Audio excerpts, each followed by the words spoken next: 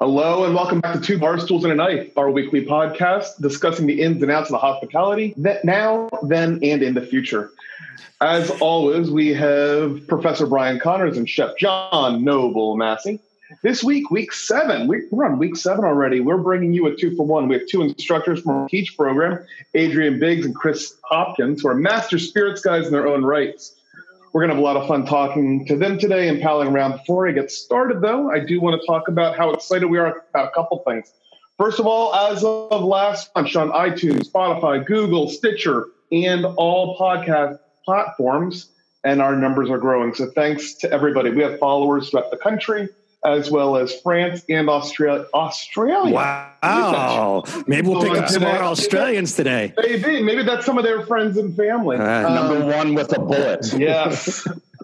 Also, some other big news is our launch of Bacardi Teach. So we're going to talk about that. We're going to talk about the beverage classes that we're doing right now. Quick recap of Bacardi Center of Excellence. Brian, what's going on with Bacardi Teach right now? Good morning, good afternoon, whatever time it is in your world, gentlemen. So the Bacardi Center of Excellence update, as Professor Dodge said, was a lot of work. And I can see the guys smiling there. It was a lot of work, but we were able to get our modules going on our first phase of Bacardi Teach. Phenomenal job by Team Enterprise, the Bacardi brand ambassadors, Dale Gomez, Christina, the whole team. So, hey, shout out at either we have 2 different ways to get there. The easy way might be BacardiTeach.com, or of course you can go to BacardiTeach.fiu.edu, and that will bring you right to that landing page. You're able to log on, and we'll be able to kind of send you some information, gain badges. These badges are going to be a form of micro-credentialing that will lead to certification, or how we call our beverage excellence certification. So those are up and running, and we're going to be adding new relevant content on a regular basis. So keep an eye on coming back. It doesn't stop. It's going to be an evergreen type program. So we're really excited about that. I know in the future, I was talking to Chris and Adrian about that. We definitely have some other goals coming up. So we're just getting started with that. The Bacardi Center of Excellence, the courses, our spirits management track, major, whatever you want to call it, is growing. Most of the courses are in the 20s now, except, you know what, Nathan? My beverage entrepreneurship, that is going to be such a cool class because, yeah, and I got 6 people in it. So listeners out there, let's check that out because this is going to be a 4,000 level course. You know, a little hint here for you. We're also going to be part of what's called the Bacardi Innovation Challenge. So we're going to be looking at what the industry and what the beverage side or the bar side looks like in 2040. And this is going to have a lot of, including the 2 guys we got on today. We're looking forward to stuff coming up. So if it's a requirement for you, definitely sign up. If it's an elective, join us. You'll have some fun. You know what? I'll be honest. If we get 15 to 16 students, that's perfect. But of course, I'll gladly take some more. But the other courses, again, are filling up quite nicely on the fun stuff. So hopefully we'll be back on campus come the fall. The Bacardi Classroom will be up to date with some new look and new exciting things going on. I think in a nutshell, that's what's going on in the Bacardi world as of now, gentlemen. Chef Massey, what's going on in your world, bro? You know, just continuing to cook at home. I was speaking to one of my friends, and they're just over the top with the amount of cooking that they've been doing at home. You and I and Dodgy were talking about pizzas the other day, and I made a roasted veggie pizza, and wanted to get your thoughts. Some friends that are pro pineapple and ham on the pizzas, and I have others that are not. So I'd love to get your opinion. That very important subject. 3 things that never belong on a pizza are pineapple, ham, or chicken. Chicken doesn't belong on a pizza. Ham doesn't belong on a pizza. Pineapple doesn't belong on a pizza. Bacon's okay. Bacon's fine, but not enough. Little prosciutto. Prosciutto works. Prosciutto, if you don't cook it, you put it on after the fact with a little bit of arugula, little oil, then you're fine. Yeah. There you go. No, little extra virgin. No Hawaiian pizzas for me. The California Pizza Kitchen can take that stuff. No way. Yeah. I don't know. Is that in Australia, you think? Is that Australians? Yeah, what do they put on pizza? Yeah. When I first came to America, and you guys were eating cheese pizza religiously. I'm like, come on, guys, throw some there. Let's get involved. You know, pineapple does deserve to be on a pizza. Ham does. Oh my God! Negative. Is delicious. Let's be real. We got to end this podcast early today. So I think that would be appropriate. I do. That's blasphemy. Yeah. The best meme that I've seen on social media is the one of the way to serve a pineapple and ham pizza. And they show the pizza and they show the chef tossing it in the garbage. That's my favorite. Absolutely. For those of you who just noticed a funny accent, Brian, do you want to do the introductions over here? I would love to. Don't let the accents fool you guys. They're both from New Jersey. All right. Today, what exit? Today, we're going to be joined by two industry legends in their own mind, but two well-known mixology experts from around the country, globally in some cases, but two great beverage educators. So we're going to have a little bit of fun talking about a little bit about what they, and of course, we want to talk about kind of our state of our industry and kind of check in a little bit. And I want to hear what their insights are. And then we'll have a little bit more fun. So Adrian Briggs, Chris Hopkins, welcome to Two Knives, and our Barstool boys. Welcome. Hey, thanks for having us. Hey! This good day. So, hey, Adrian, why don't we start with you, bro? Got into this crazy business and maybe a little bit about your current role with Team Enterprise that supports. Yeah, absolutely. Well, my journey starts a long way ago. And again, thanks for having us on here. You know, my family's been in the food and beverage game ever since I can remember. I've been working with my grandfather and uncle in the school summer holidays at the ripe age of 15. You know, my mum would ship me from Tasmania up to New South Wales to Sydney and say, go work with your grandfather and keep yourself out of trouble. And I found this place, this being in the kitchen, whether it was washing dishes, making garlic bread, making a chicken schnitzel in the fryer, putting a fisherman's basket together. I just loved it. And my uncle was on the pass running the line, and my grandfather was out in the restaurant just rocking and rolling with guests, and just seeing the interaction and seeing the smile on everyone's face just kind of it basically injected this passion for the food and beverage industry into me. So luckily I've lived and worked in, you know, Tasmania, Sydney, Auckland, New Zealand, London, San Francisco, Los Angeles, and now I find my home in Miami. And, you know, for years I fought against being in food and beverage. I'm like, I've got to find my calling. And it was always there. It was always there. So, you know, it's been a great journey for me. And it's been everything from restaurant operations, working convention centers. I did a training food and beverage with a big property called Sky City Auckland, which set me on this path. And here I am today working with Team Enterprises Bacardi as Director of Charity Engagement with a bunch of staff all around North America, putting our passion for the spirit industry and cocktails wherever we go. It's been all perfect. Thank you, brother. Thank you. Christopher, how about you, sir? I know you got a little colorful past as well. Yeah, it's kind of funny. And as Adrian said, thanks for having us along. It's an honor to be a part of this program and help kind of educate the next wave of hospitality professionals as they kind of go into what is definitely a new world order. But my journey, as it sounds, kind of pretty parallels with Adrian. I started off in the hospitality industry at a younger age, kind of the same thing, had to do something for work to keep myself out of it. Found myself working in hospitality with catering services, so going at sporting events, musical concerts and things like that, just as a way to kind of make a little bit of money and have a bit of fun. And bit by bit, I kind of just traveled along the hospitality pathway, starting off where I grew up on the other side of Australia. I grew up in Perth, but then it was in the early 2000s. I was running a pub, and one day decided it would be good to go and see the rest of the world. So I took off and moved to London, where I was intending to spend just 6 months backpacking, traveling, exploring European culture. And while over there, I just found cocktails for the first time, because the cocktail scene was really exploding in London. And it was one of those things where I guess my own kind of curiosity nature, I'm all in for this. It was fun and it was enjoyable. It was different and interesting, and kind of parlayed that over the next 15 years. I spent 5 years in London before moving to America, where I was in San Francisco, much like Adrian. Then I moved to Las Vegas before finding a home here in Miami, where I've been for the last almost 5 years now. So I've done bars, restaurants, hotels, nightclubs, private members lounges. If there's casinos, if there's a way to serve alcohol somewhere, I've been involved in some capacity, from a line level bartender all the way up to general manager and above. So I'm super excited to still be in the industry and, like, again, learning more new things to do with this industry. It's a constantly evolving marketplace. There's always new job opportunities arising. There's new industries developing in micro industries within the field. So it's an exciting time, and it's been very rewarding for my life too. Very cool. Now, how'd you get with Team Enterprise, Chris? I can blame Adrian for that. I knew it.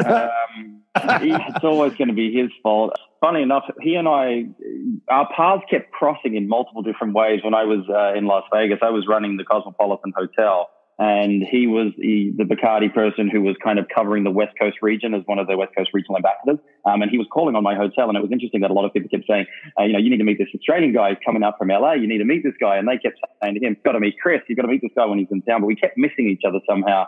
But when we did connect, we kind of hit it off with our backgrounds, and our paths were very, very similar. We had a lot in common, and obviously being Australian, there's a natural kinship there, and kind of a colloquial term that kind of nobody else understands except us, that bonded us together. And then when he relocated to Miami, I had my own company, and I was doing a lot of kind of training and education and consultancy programming. And it just happened to be that a position opened up in my current role, and I was working and helping him with that, and while they were trying to recruit somebody. And in the end, he's like, you should just come and join us. And I was just like, I don't know, mate. I don't know. I've got my own thing going on here. It's pretty good. I don't know if I want to go back to having a job. And then he kind of sold me on it. And I'm so glad that he did, because it's been an amazing opportunity. I mean, just to work with such a great company of people, an amazing group of brands that we get to kind of preach the gospel of, better drinks all the time. And yeah, it's been very thankful for that opportunity. I know Professor Dodge in there on nightclubs. Yeah. So, Chris, you were saying that you did a lot of nightclubs, and you were at the Cosmopolitan in Vegas. Where do you see the nightclub industry after this whole COVID-19 fiasco? That's kind of one that's come up a fair bit. In my current role, I work with what we call our national account partners. So we work with the larger chain hotel groups as well as like casual dining groups. And the nightlife industry is a very big part of that. And, the challenges of, social distancing and the kind of, new norm of what we're going into can work for most, on-premise restaurants and bars and other things, because there's a way that you can still maintain profitability and, adapting your services to kind of meet this new demand in the marketplace. But nightclubs are going to have probably some of the larger struggles. Most of those those nightclubs are massive. And, how do you maintain viability when there's not really a product you can kind of outsource or take away with you? And we've seen a lot of innovation. The DJs that are, residents within the nightclubs doing live broadcasts and kind of doing part sponsorships with people at home right now during the stay-at-home order and other things. So their challenges are going to be a little bit more different than, the restaurant and the bar space that can kind of pivot a little bit, seeing as how it's pretty difficult to take a celebratory nightclub experience with 5,000 of your closest friends, say Las Vegas, and do that under the new op guidelines. So I think their challenges are going to be somewhat tougher than many of the others, unfortunately.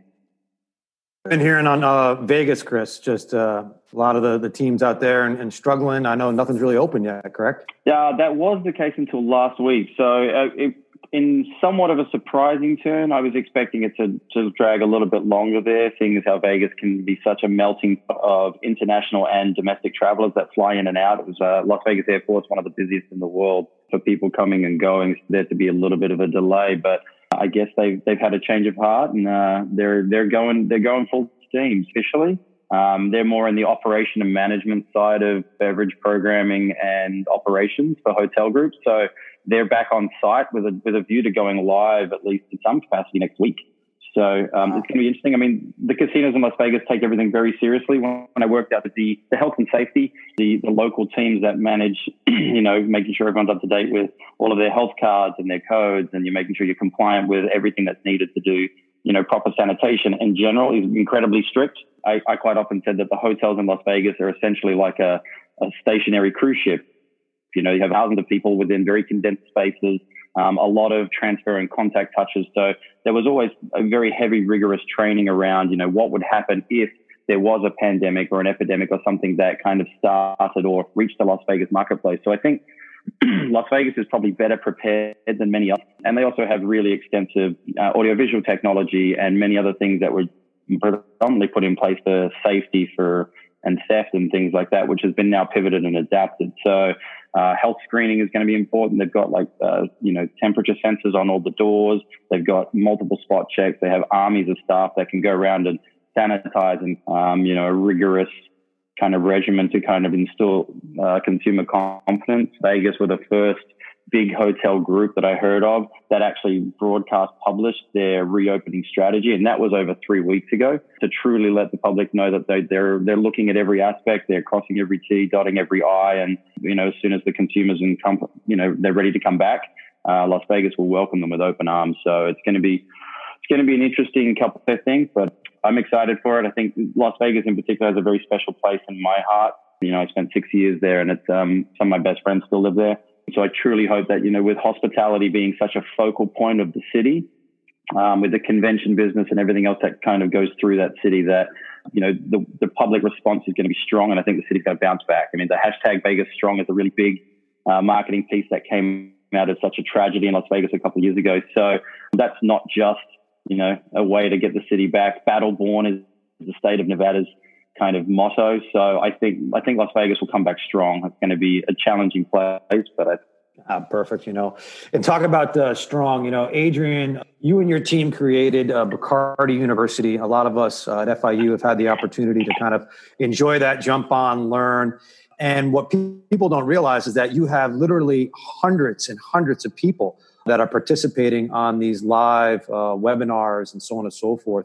Can you talk to us a little bit about that and success you've had with that? Because that's getting a lot of buzz as well. Yeah, absolutely. We this catchword at the time is pivot. We did this quick pivot to ensure that all of our field resources, because we have hundreds of people from ambassadors to Bacardi activation managers, market managers, state managers, regional account managers, and beyond, the call on the on-premise and the off-premise. So we made a call really fast to provide internal with a little bit of external facing education to our people. This was an opportune time, and we don't really get this opportunity that often to literally interact and create connectivity around the entire country. Every now and then we get together for a big national meeting and do the high fives, handshakes, and hugs. And we sort of sit there in this massive group of hundreds of us and hear, the top dogs talking to us. But this was a real great way of Bacardi University to chance it exists within our pool of ambassadors, of field resources. And this personality, Myers-Briggs style personality profiling, and how we can interact better with one another as we come out of this, all the way through to understanding fermentation of distillation of every single one of the products within the portfolio. We did a lot of brand deep dives because a lot of the time, you get some brand, whether it be Banks, Bacardi, Facundo Rums, whatever, and you're trying to digest, something off a one sheet. But actually having someone sit there and talk through processes has been excessively helpful. So when we started, and we're 8 weeks in now to Bacardi University, we're a single day, often twice a day. So we've done, hundreds of pieces of content. And we've actually pulled it back now a little bit as some states are starting to reopen, and we ease back. But what we found is we're going to keep this going, because this interconnectivity within the Bacardi and team universe has been phenomenal. So through a cloudy environment, we've created sunshine with Bacardi University, and I think we've upskilled a lot of people.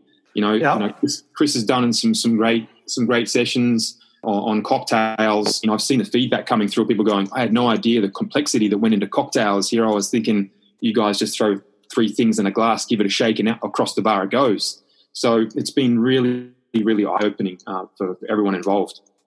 That's great. I think we're going to have to take a big look at all that content. Maybe we'll be able to utilize some of that with the Bacardi Teach platform that both Chris and Adrian, as Professor Dodge said, have been a great part, great help, and great support. But as I said earlier, we're just getting started with that. A lot of our listeners, many of them are FIU students, very interested in the beverage career side.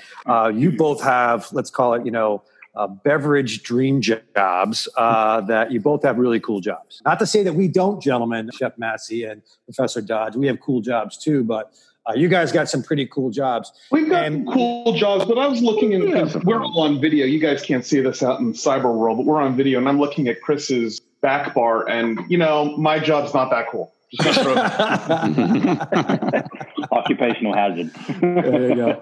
So if you were, a 20-something student wanting to kind of go into the beverage world, maybe you got a little bit of time behind the sticks already, but you want to they want to grow up to be you. How would they go about doing that? And Chris, if you want to start us off, what do you think the best path is to kind of, work with bigger brands and that type of stuff? And then obviously the pinnacle being Bacardi. Good plug there, guys, right? Yeah, yes. Thank you. Appreciate that. Yeah. Kicking it since 1862. Well, the one thing I would say is that the hospitality industry today, I mean, the lens that we look at is so different. I mean, I think for a lot of students and for those people out there looking to choose hospitality, there's never really been a more exciting time to be involved in the industry. There's so much innovation and advancement with technology, things that the career pathways that exist today are just extraordinary compared to when I and Adrian probably got into the industry. I mean, back then it was, you work as a bartender and then you work your way up to like the lead bartender kind of position. And then you want to go to bar manager. And then eventually you go to a GM's role with the hope of being an owner or an operator of your own establishment or a group of establishments at some point. And while those career pathways certainly still exist now, there's been so much more innovation with brand ambassadorship and then consultancy and so many other opportunities. So the one thing I would say is that it's never to kind of roll your sleeves up and learn a different aspect of this industry. If you truly want to lead and run, an organization or an operation of any kind, you've got to know everybody's position. So never be too scared to work hard, pick up dishes and clean when you've got to, work as a bar back and restock fridges if you have to. There's no job that's too big or too small in hospitality because we all know that people call out and things break down and everything goes on, but it's like a live demonstration every single day. A bar is a live, breathing organism. A restaurant is a living, breathing organism. Every single day you open your doors, you don't know what you're going to interact with. So be as open to learning as many facets of the industry as you can. Our good friend Jacob Bryars has a really amazing quote. I use it quite a lot. He says, you can't learn less. So really apply yourself to you can get as much or as little out of this industry as you choose to put into it. And Adrian and I are testament to the fact that, if you're looking for opportunities and you're willing to kind of sometimes put yourself in uncomfortable positions, you can both grow personally, but also professionally and give yourself a lot of amazing opportunities. So embrace it. Uncomfortable every now and then. It's the only way to go through true growth. But enjoy it. That's the best thing about this industry. It's a hard way to make a living sometimes, but it's also one of the most rewarding and enjoyable. I mean, I quite often go crazy. If my 18-year-old self could write their kind of prescription, I wouldn't have even come close to what I actually truly get to do on a daily basis. So, it's a pretty blessed thing to be a part of. Embrace it and go after it. Perfect. Any insights on that, Adrian? I couldn't really say it much better sense. But to add to that is just to reinforce really that the hospitality universe is just the most dynamic to be part of. I was so lucky to do a hotel management program within the company and touched everything from, I was a housekeeper for a week. I was on the loading dock doing logistics. I was with the butcher. I was in some of the restaurants that we have. I was concierge for a week. I touched every single part of it. And every little piece of it was felt amazing. I'm like, I could do any part of this. Which journey should I choose? But I was always drawn back to the food and beverage operations side. But also the doors that it opens. I've lived and worked all around the world because of this industry. And those experiences, what counts to me, the experiences I've had living in New Zealand, Australia, working on a cruise ship in Europe, working now in America, they've really helped shape who I am. So I'd encourage people to make themselves uncomfortable and go try and live and work in some areas where language or you actually know nobody, because the joy of the food and beverage and hospitality industry is if you don't know anyone, you soon will, because you create this massive work. And I don't think any other industry has that kind of connectivity.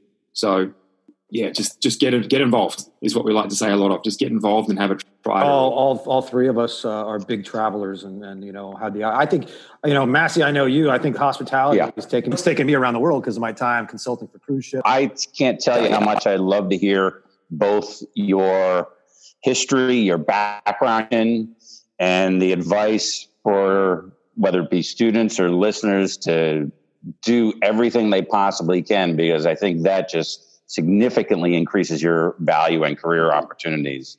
So kudos. I had a question because me and the guys we get the opportunity to travel, and with all of your travels, favorite experience has been and beverages you enjoyed on those trips. Ooh, Hopkins, you keep one off. Oh, that's tough. That's like asking my parents who's their favorite child, even though they'll choose me. My parents feel the same way. I mean, that's what we all say, right?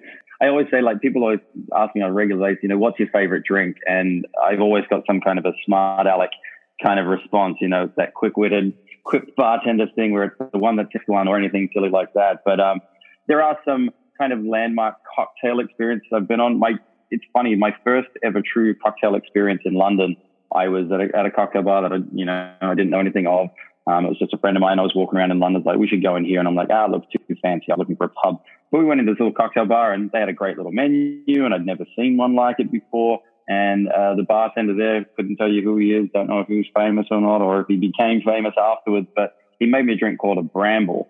And at the time, I was not a big gin drinker. That wasn't my spirit of choice. I was predominantly a bourbon drinker. And, I was gin and tonics was the only thing I really thought of when it came to that cocktail. But I watched the bartender crush and smash his own ice and put it in this glass. And it's a simple drink, gin, lemon, and simple syrup. And then with a little lacing of what they call creme de mure, which is a blackberry liqueur, which I'd never seen before, never heard of before. But it was the way that he kind of just laced it over the top of the crushed ice. And there was this kind of cascading effect as it kind of bled and drizzled through that I was just kind of mesmerized by. And it's a very simple thing, but to me, as a young 20s kind of a guy, I hadn't seen something like that in cocktail world. So that kind of changed my career pathways. And I thought, maybe pubs isn't the way I want to go. I want to kind of expand and learn into the cocktail world. So that kind of sticks with me. But also I was fortunate enough to go to a lot of famous bars and have their kind of iconic cocktails. So I'll remember that on my first wedding anniversary many, many, many, many years ago, I was in Venice and I got to go to Harry's bar and, have the home of the Bellini sitting on the Piazza San Marco and just having this beautiful sunset in June and just enjoying the magic of the moment. And it took me many, many years to realize the relevance and the importance of that cocktail and how it stands in cocktails, history behind it. So it's a tough one because drinks are just amazing things. I say they're almost like a time capsule of history, whether they became famous at a certain time period or they were pivotal to an economic struggle or a revolution or something else. Drinks really tell a story. So I've had lucky enough to drink in many great bars around the world, so I couldn't really pinpoint more than those. Well, Chef Massey, you actually said it before, the fringe benefits we get and the roles that we've chosen to take on in our lives is phenomenal. If I could do a little bit of a brag for a second, in the last 12 months alone, I've been into Puerto Rico several times. I've been up into London a couple. I found myself into Italy, into Milan, and up into Pessione where they make Martini and Rossi. I've travelled far and wide over the last just 12 months. It's been phenomenal. But I keep thinking back to when I first moved to London in 7 and 8, and I was a young Bacardi rep at the time. I was lucky that I landed myself a Bacardi sort of account development manager role, and I was given this list of accounts to go and call on. I didn't know anybody, but being Australian and being who I am, I just walk into accounts and say, "G'day guys, I'm Adrian rep. Nice to see you." And I walked into this place, and I don't think it's there anymore, but it's called Cotton's Rum Shack up in Camden in North London. And it's a place that Ian Burrell owned at the time with some other partners. And Ian Burrell is a sort of the rum ambassador to the world. I'm not sure if you know him, but if so, look him up. And this links back to this Bacardi Teach stuff too, because I do the quick 5-minute category overview. And really it was Ian Burrell that really changed my world on rum. I sat down in front of him and there's this young upstart and said, "Hey, g'day, I'm Adrian." He's like, "Who are you with?" He's Bacardi's like, "I haven't seen anyone from Bacardi in 10 years. What the heck are you?" Like, "Oh, I'm just coming to say hi. Can we drink some rum together? I'd love to learn some stuff." And I went back every second week and Ian just kept putting rum in front of me and opening up my eyes to that universe. And admittedly, Ian's favourite cocktails were just, nice, easygoing rum punches. And I used to sit there and smash rum punches and sip on rum and then talk to that guy for hours on end. So it was that poignant time that's really linked with me as one of my most favorite times of drinking around the world. That is awesome, Adrian. I'm a big rum guy, so right now my mouth is watering, and I'm thinking about all the times I've had great rum. And my two favorite places that I've drinking rum were both in Havana. So, and these are synonymous with the Bacardi brand, the original Bacardi. And I was at La Bodega, the sign up on the wall that says I drink my mojitos at La Bodega. I can't speak Spanish, sorry. And my dad presents the El Floridita, and it's signed by Hemingway and it's written in his handwriting.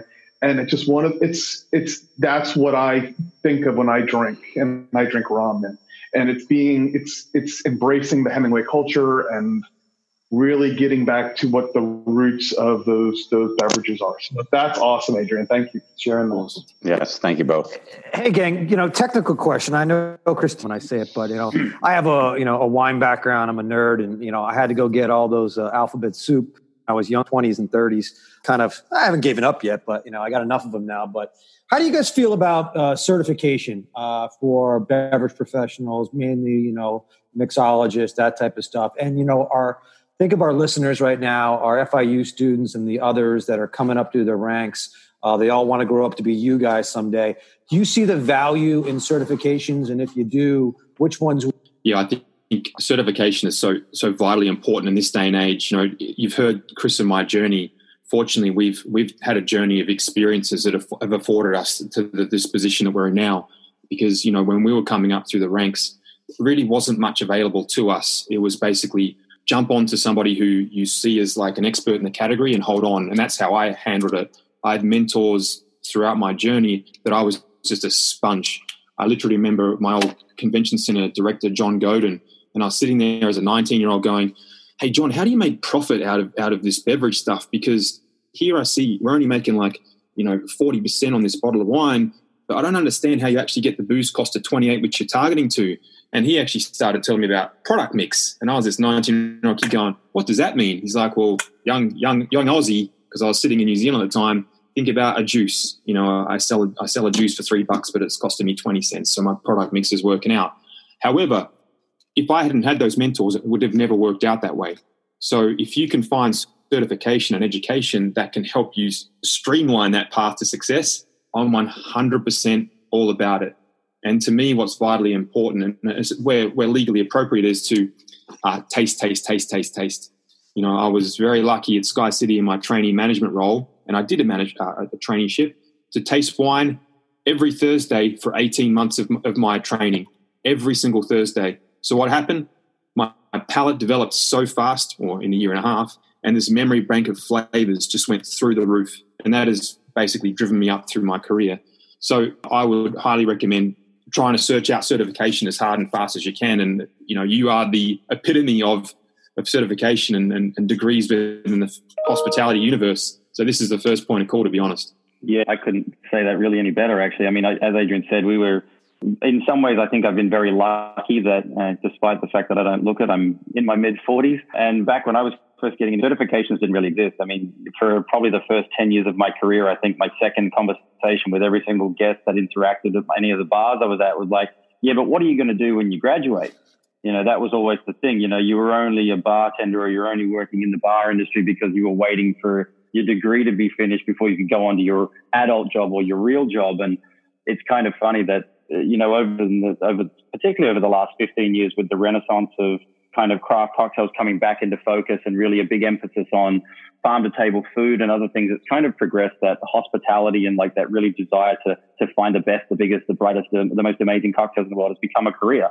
So much so that you can now, amazingly through FIU's program, there's a certification or a pathway that's dedicated just to the spirit side of business. And Brian, you mentioned that, the wine industry has been all about that alphabet soup and that certification and the badge to get to your level 1, and then you got to get your level 2, and then you want to ruin your life by going after like a level 3 or something that in the wine courses. But those kind of things have never really been kind of, I guess, put towards the lens of cocktails, and certainly not, the way that we think of the mixology world, because it's fast moving, it's ever changing. And, there hasn't really been one kind of entity that I guess could create or have the credibility behind it to really, say that this is something that can be globally recognized as a standard rather than something that's just put together by, one or two individuals. So it's education is, as Adrian said, you get it from everywhere. I'm the same. I've had mentors throughout my career. I've left bars, not because I wasn't enjoying anything new or I was kind of stunted in my growth. So I was always looking for more opportunities because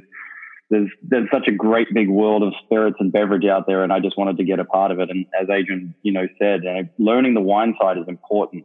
Even if your passion is bourbon, understanding how wine people talk, understanding how beer makers have their conversations and use their language can only translate into a pure beverage professional. And you can still be more focused on a spirits and mixology side, and that there's a larger beverage world at play is something incredibly important. So I always say, take your education where you can find it. If there's an opportunity, embrace it. And as I said earlier, you can't learn less. And, the more that you know, the more valuable you are to an organization, the more versatile you can be for your career, and the more opportunities and pathways that'll open up in front of you. Yeah, I agree. And I love how you kind of tied that into the beverage profession where, you're not just a SOM, you're not just a Cicero, you're not just a mixologist. That's where a lot of, young professionals, young students now should be looking. If you want to stay in the beverage world, you got to know, you got to become that generalist before you become a specialist. You got to know a little bit about all that type of stuff. And Daji, I know you're going to be working with wine educators with a certified spirit specialist in your course, which is, hey, that's not an easy test. You got to get after it, so all well and good. So let me get to the fun questions now. And this is going to be for everybody because now I've been having too much fun getting creative, or it's all PG-13. And of course, I already hinted the guys I was going to ask them about dive bars, but I decided not to. You guys already talked about your favorite bars. Mm-hmm. So I'll start it out and then I'll throw it over to Adrian. And then I'll just go like Nathan and Chris here across our screen. But, what won't you drink? We all have something we won't drink that will sit in the fridge. Tequila. Yeah, no, stop that. Stop it already. Oh, no. Good spoiler. Dodge. Yeah. Like, for example, I'm not a huge Chardonnay guy. I'll drink white Burgundy, but I had not a bad experience, but that's probably where Dodge is coming from with tequila.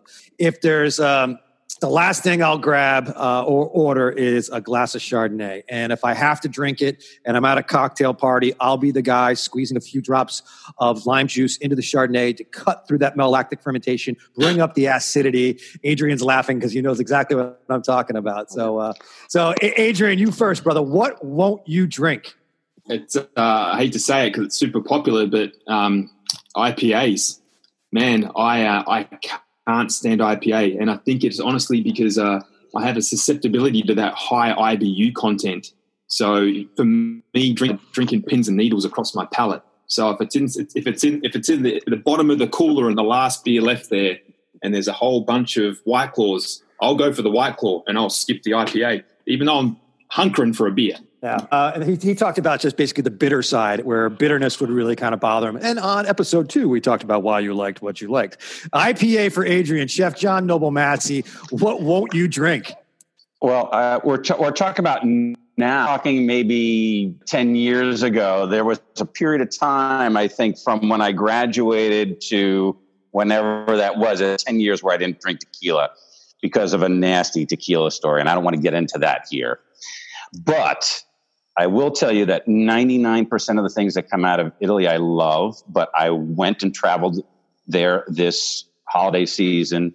I went to the Modena area, went to a Parmigiano manufacturer, and they serve Lambrusco. And I just can't stand Lambrusco. It is far too sweet. It is far too sweet. I am sweet enough. You're drinking the wrong Lambrusco. It's just that easy, man. I love Lambrusco. It was awful. And I love Parmigiano. So Riuniti is not nice. Wait, I worked for the company that created Riuniti back in the day, so I had to like the stuff. Yeah, please. All good. Thanks. All right, Nathan Dodge, besides tequila, obviously not a Patron process or Cazadores, but what won't you drink, Nathan Dodge? Listen, I've been to your house. Most of us have been to your house. Yes. So my bar is, it kind of looks like Chris. Not all the Bacardi brands. I have got a little bit of everything. No opportunity. Every day I'll drink something different. It's just, and like you were saying, it's something that happened in my past. I don't want to talk about it, but tequila was the reason. I've got great bottles of tequila.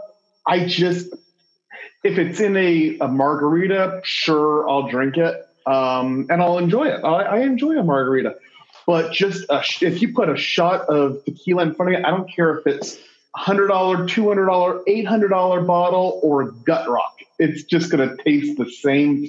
I can't do it. Not we my can thing. take those bottles off your hands then, the ones you don't want. Come on. But as far as the IPAs, see, I like the bitter stuff. So IPAs are great. I love an Amaro. Oh shoot, what was I drinking the other day? I was drinking Fernet, and like you don't get much bitter than that. So Yeah, I'm on the other side of the spectrum. You know what I want to do one day? I want to come to one of your guys' classes, and we did this test a while ago with a bit of TPC paper, and it's basically a THC? No, TPC paper. Sorry. And ultimately, you put it on your palate. Some people will have a vulgar response to it, not to the obviously vomiting or anything. Won't taste a thing. So it's like a genetic identifier, to be honest with you. So you pass it around a group of 20 people, and you'll see some people just screw up their nose and go, "Oh my God, what have you done to me?" And others go, "You guys are loco. I can't taste a thing." So it's actually quite fun to do with some crew to see how they react. Because I found a few people that have had the paper and actually been susceptible to the taste have gone, "Yeah, IPA and I are not fans either." So interesting little scientific experiment to do. Very cool. You know, Chris, you don't have to get into salt and lime and tequila to explain it to Nathan. You can wait for another time for that. But all right, Chris Hopkins, what won't you drink? So I'm not going to brand bash, but there's a specific product that I won't touch ever again. But I'm not going to call that one out because that would be rude. But more categorically, there's two things I detest personally when it comes to drink. That's the thing with a diet mixer. You put aspartame or any of those fake sugars in anything. I don't understand how anybody drinks them. I personally can't stand that saccharine finish that's kind of waxy and it destroys a drink for me. Like a Bacardi and Coke is delicious. A Bacardi and Diet Coke is an abomination, but that's the personal choice. The other one is any dirty martini with gin. I don't quite understand it. You know, the bright citric botanical nature of gin, it's like robust, it's floral. There's all these beautiful, like amazing botanicals that have been sourced from all around the world. And then to dump a bunch of dirty olive juice in it that just dumbs it all down and dulls all those flavor profiles.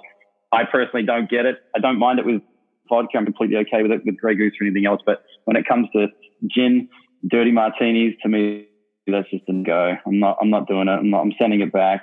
Actually, I probably won't send it back. I'll probably just split it into a couple of shot glasses and shoot it with friends. But, you know, it's just, they're the two things, diet sodas and dirty gin martinis. Then what about the pickleback? Are you okay with the pickleback?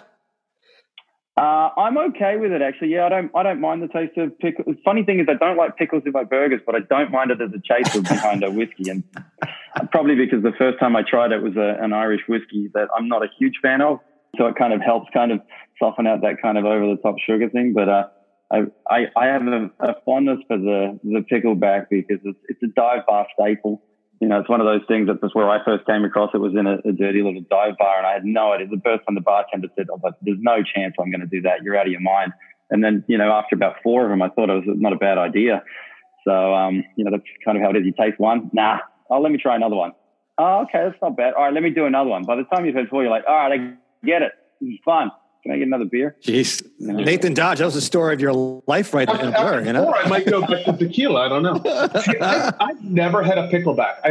I've been offered them, and it's like, just let me drink my scotch. Well, not my scotch, but my Irish whiskey and be happy with it. So, yeah, I've never tried it. Maybe one day. All right, so we're getting the high sign to wrap it up here, gang. This is a fun conversation. I think we need cocktails to continue it, though. You know, maybe just no IPA for Adrian. I'm worried about you now, brother. John Mass. 10 o'clock in the morning. Hey! It's what's the great cliche? It's 5 o'clock house. Yeah, guy. They knew that was coming, so all good. Chef Massey, you got anything, sir? No, I am good. Thanks so much, guys. This was a really enjoyable conversation. Love you both for coming on and appreciate the support from Bacardi. Absolutely. Nathan Dodge, sure. You got anything going on? Not really. Just teaching, doing my thing. Make sure that you do check out our podcast on iTunes, Spotify, Stitcher, wherever you find podcasts. And that you give us a good recommendation, give us 5 stars so that we can be found by other people who are looking for something weird and interesting to listen to. Perfect. Adrian, Chris, now instructors at the Bacardi Teach program, available online now. Check it out if you get a chance. If you have any questions regarding the Bacardi Center of Excellence, you can reach out to me at bconnors@fiu.edu. We'll help you out. Follow the Bartenders Guild. They're doing some great stuff. I hear they got some guy from Australia joining them today. I don't know if that's true. Oh, yeah. Adrian's going to be joining them today, so that's great. Adrian, thank you for doing that. And the new website for the Bacardi Center of Excellence is being launched too. That will be a one-stop shop for all the information that you need. So on that note, Guys, thank you again. We do always appreciate it. Christina, Yuli, fantastic. And Massey and Professor Dodge, always a pleasure. Thanks, guys. Appreciate your time.